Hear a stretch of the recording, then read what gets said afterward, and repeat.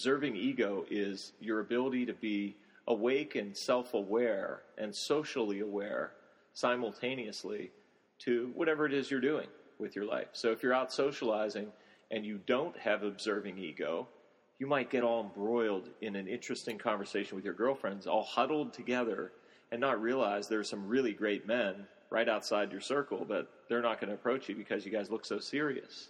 Absolutely. But if you have observing ego turned on, you'll be enjoying your conversation, but also awake and aware to the social surrounds, and you'll think, gee, men have a difficult time approaching large groups of women. Why don't I peel off for a few minutes? Right. Circle the bar, or go get, some appetizers and bring it back to the table. Yeah. Take a little time on my own.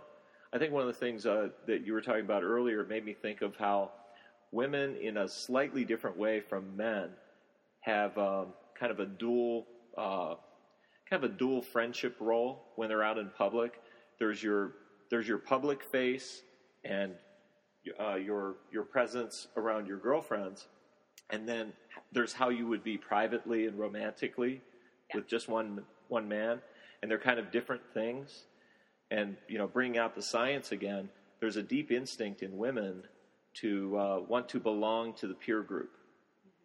And that's not in a weak way. It's in an empowering, strength-based way that there's power in numbers. And women are very, very powerful when they align in groups with each other.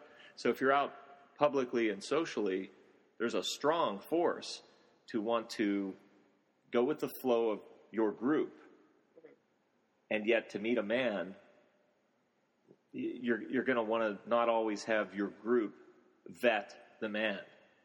Judge the man, sure. Yes. And decide whether you ought to have access to a particular man. Right. It'll actually sabotage you. Absolutely. And usually this is an adolescent girl topic because, in adolescence, that's, girls' giant challenge is I want to belong to my group more than anything.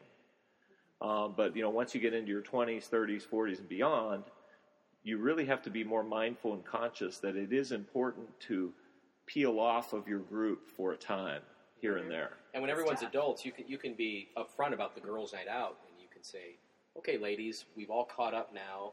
We're all caught up with each other. Now it's time to have fun, maybe meet some men. Somebody needs to be so the it's kind of on the table like that. And since you're all adults, you can hear that, and it won't be like a bunch of adolescent girls feeling betrayed because the other girl wants to meet boys. Yeah. It's an adult situation, and you can be upfront about that. The actual research statistic, we might as well bring this out. It's right out of the Seventh Sense program. But there was some research done in the past decade that showed that males are about 4 times worse than women at picking up on subtle social cues. Which means as you go through, this very first phase of courtship, sexual attraction, men need extra help, 4 times the help than you do at understanding what's happening socially. Right. So you may have to start your flirting at a low level, and you may have to ratchet up your flirting 4 times. Right. Before you even notice. May even notice you. But start at the low level and see what happens. But you might have one of those guys where you have to go 4-fold on the flirting just to get the guy to understand that you like him and you want to talk to him. But don't take your shirt off. Right. Right away. Yeah. Shirt on flirting. The other thing about this is, the online dating, you tell everybody about yourself. But really in this, it's all about how you artfully ask questions of men in order to get that response that you're talking about when you say that they are 4 times less able to pick up on the social signals. An experience I had was I was with a group of women and men that I had not met, and the women were chatting with some of them, and some fellow was standing next to me, and I knew I had to talk to him because I just wanted to be polite. And I have to say, he was not my type. I was not attracted to him. But I just thought I should be gracious and mannerly. And then I also thought, maybe I'll learn something here. So that's where this curiosity comes, or the Jason Mraz song, Win Some or Learn Some. I just thought, okay, that song where he has that line, win some, or instead of lose some, learn some. Yeah. So I thought, okay, I'm going to go for the learning here. So started to talk to the fellow, and I thought, oh, I just know that I can engage comfortably in a conversation with him. And I said, so what do you do? And he said, he made medical supplies. Well, I'm totally not interested in that at all. But I asked him to tell me, when did he start getting into the medical supply business?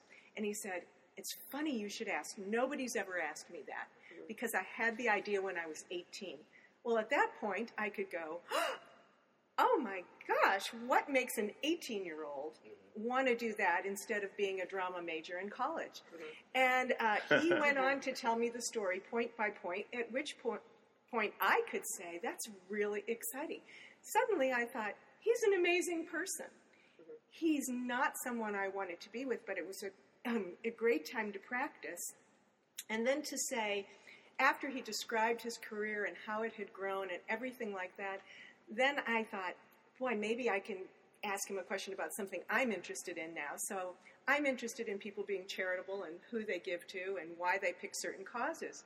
So I said, well, I imagine that you're very generous. What is your cause? He said, again, nobody's asked me that. And then he went on and on again to tell me how he had chosen the volunteer firemen and a whole story behind that. For a long while there, he wouldn't let me go. He was so happy to talk to me, and I was so happy that I understood how to make contact with a man and have a conversation that was important to him.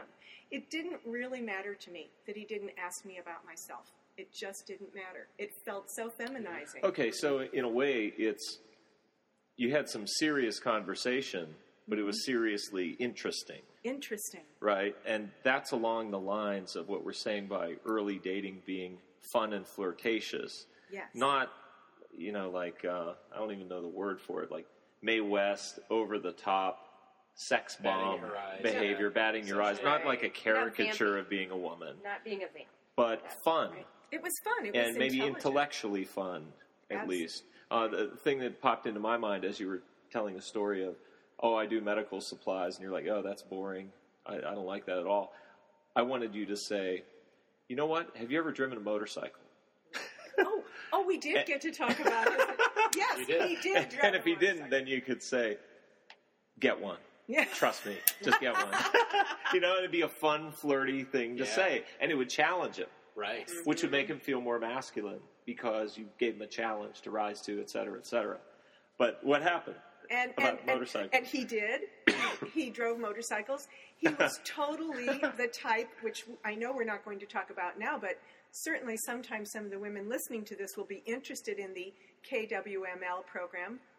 So I could see that he was my type. Oh, okay. And so in the conversation, there are 4 types of men. There's kings, warriors, magicians, and lovers. Yeah, that's in the KWML Mastery program. Yeah, everybody has a right match by personality. So you're talking about a guy who would be a warrior. Yeah. And these questions you asked revealed to you what personality style he is, too. I could tell he was a warrior type. I could tell he was my match.